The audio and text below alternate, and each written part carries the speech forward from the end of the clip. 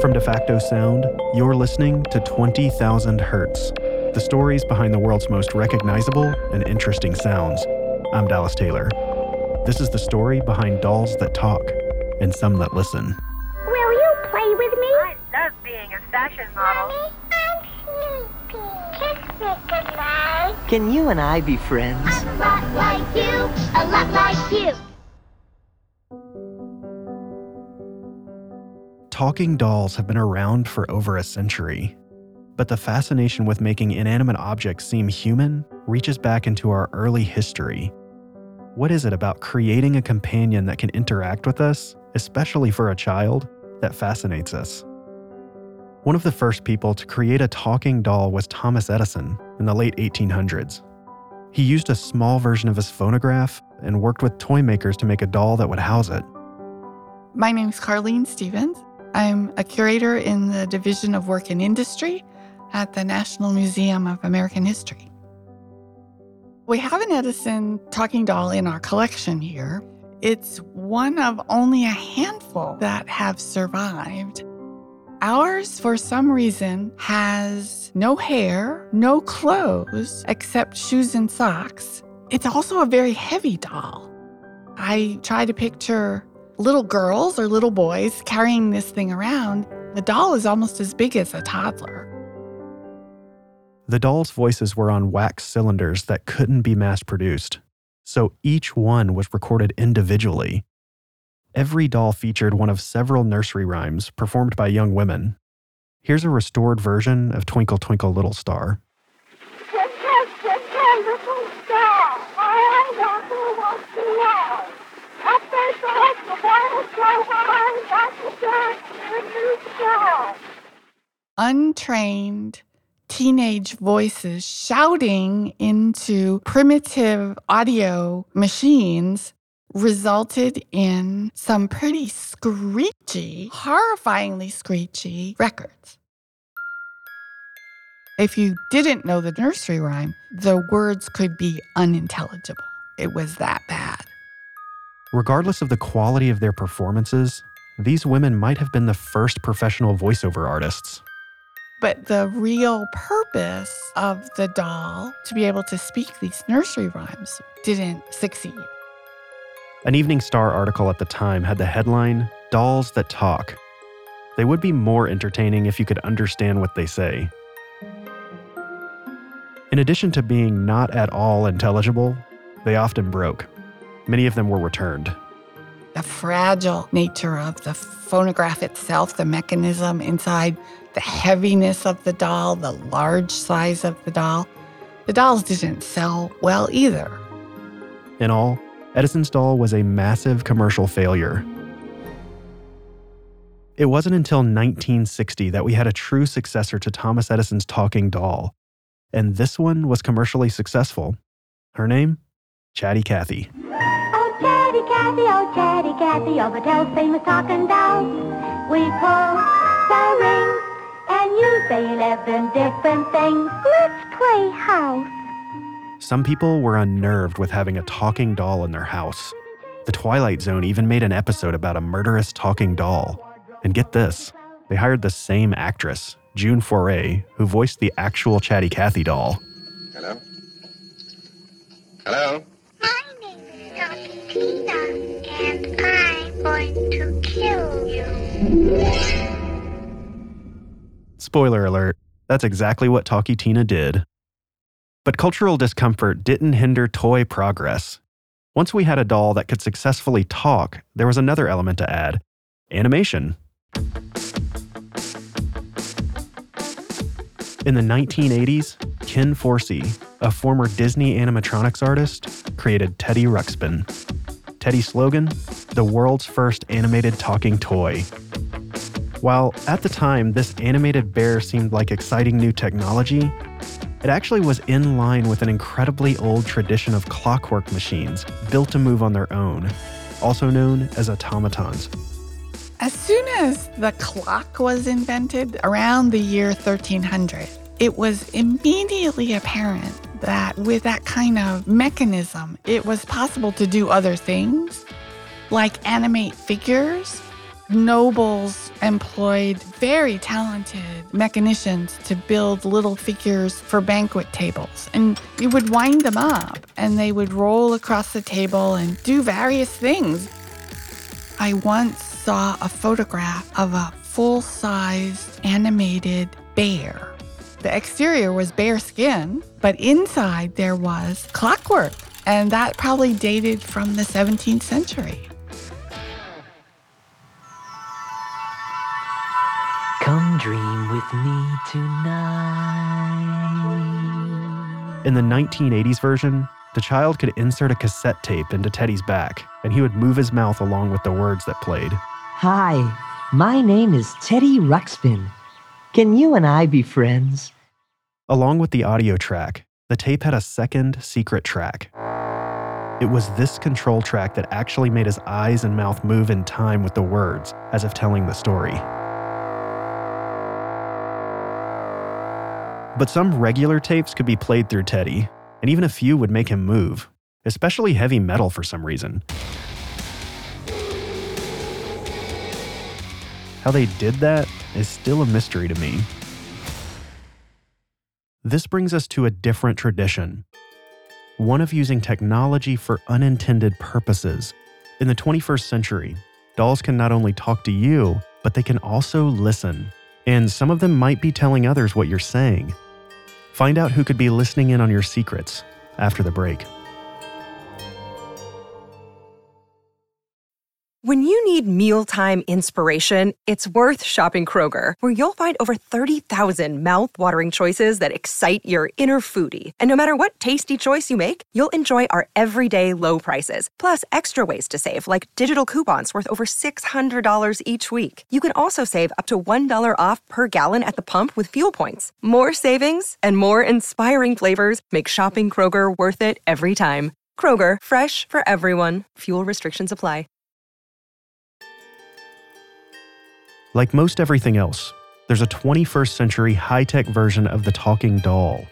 One that isn't just designed to keep your kid company, it also gathers information. Meet my friend Kayla. Ask Kayla almost anything. What's your name? My name's Kayla and yours is Abby. She understands you? Kayla knows millions of things. How do you bake a cake? Mix eggs, flour, milk, butter. Wow! Let's play a game. What's this? The Eiffel Tower in France. Incredible! Nice move. The doll asks what the child's name is, what their mom and dad's name is, where they go to school, where they live. My name is Claire Gartland, and I'm the director of the Consumer Privacy Project at the Electronic Privacy Information Center, or EPIC. My organization filed a complaint with the Federal Trade Commission against the manufacturer of the smart toy My Friend Kayla.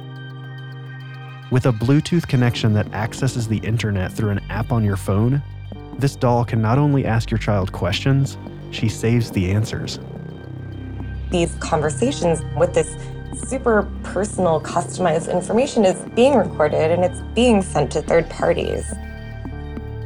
The biggest concern that they've raised is that there now could be a database of voice recordings that's accessible by law enforcement and national security officials. These dolls are marketed to be a child's best friend.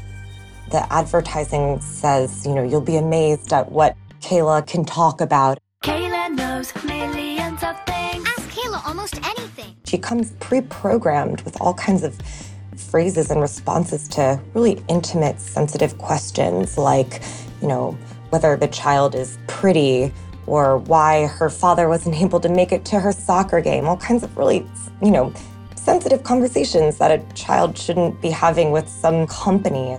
I promise not to tell anyone. It's just between you and me because we are friends. Another major concern is security. The doll's way too easy to pair with your device. So there are no authentication requirements for a user. When she is powered on, she's discoverable, in your Bluetooth connection menu as My Friend Kayla. So it's clearly a child's toy. You don't even have to have her application downloaded on your phone. Anyone can connect to her if there's not an existing Bluetooth connection available. the doll can be used essentially as a Bluetooth headset. I had that experience myself when I was connected with her and sort of playing around with her interactive features. I received a phone call to my phone, and Kayla, the doll, started ringing. A phone can connect to the doll from 50 feet away through a brick wall. It would be really easy for the caller to essentially speak to a child through that doll. And let's remember that the real problem here, besides the fact that that's just creepy, is that parents are not told about this. It feels a little sci-fi, and then you have to remind yourself that this is actually happening right now. And if this is happening right now, what's just down the road? Imagine a future where androids are created to be companions to our children. They can walk, talk, listen, and answer. What does that future doll look like in your mind? Is it a little bit scary? Aside from those pesky privacy concerns, there's something else at work here. It's called the Uncanny Valley, and it's a hypothesis put forth in a 1970 essay by then robotics professor Masahiro Mori.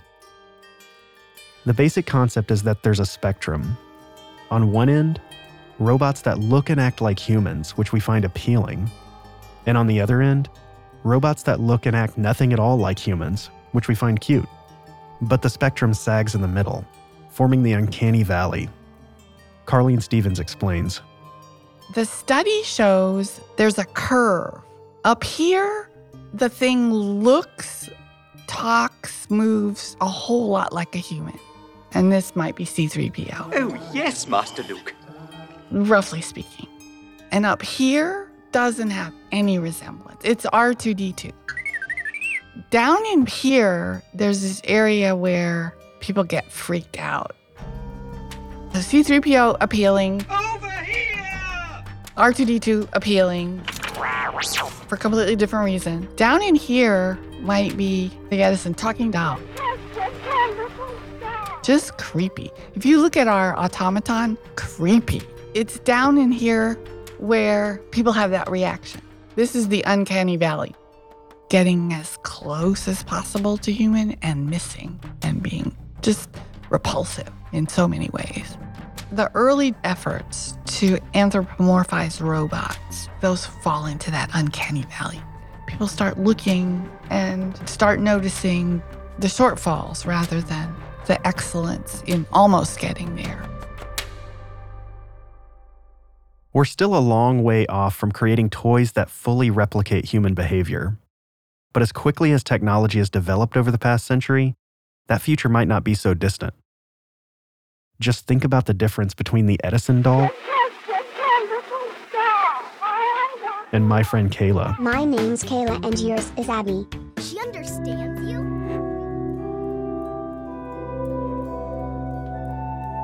What's next for talking dolls? As creepy as they are, we still keep buying them. So I don't think they're going away. What are they going to be like in 10, 20 years? By connecting them to the internet, have we already crossed the line? That makes them smarter than us. Do we really want that?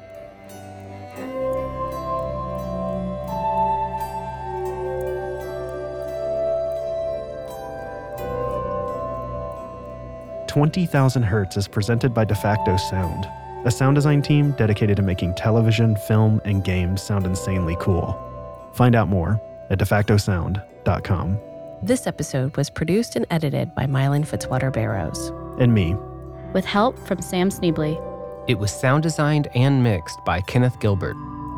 Thanks to Carlene Stevens from the Smithsonian National Museum of American History, Claire Gartland from the Electronic Privacy Information Center, and Teddy Ruxpin for being my BFF in the 80s. There's nothing in the world like a good friend. The music in this episode is from MusicBed. They represent more than 650 great artists, ranging from indie rock and hip-hop to classical and electronic. Head over to music.20k.org to hear our exclusive playlist. Mast created our art, and Pocket Knife built our website, which you can find at 20k.org. Connect with us on Facebook and Twitter. Our handle is 20k.org on both. Consider supporting the show at donate.20k.org. Another thing that makes a massive difference is to text all of your friends and tell them to immediately subscribe. If you love this show, surely you have a few friends who will as well.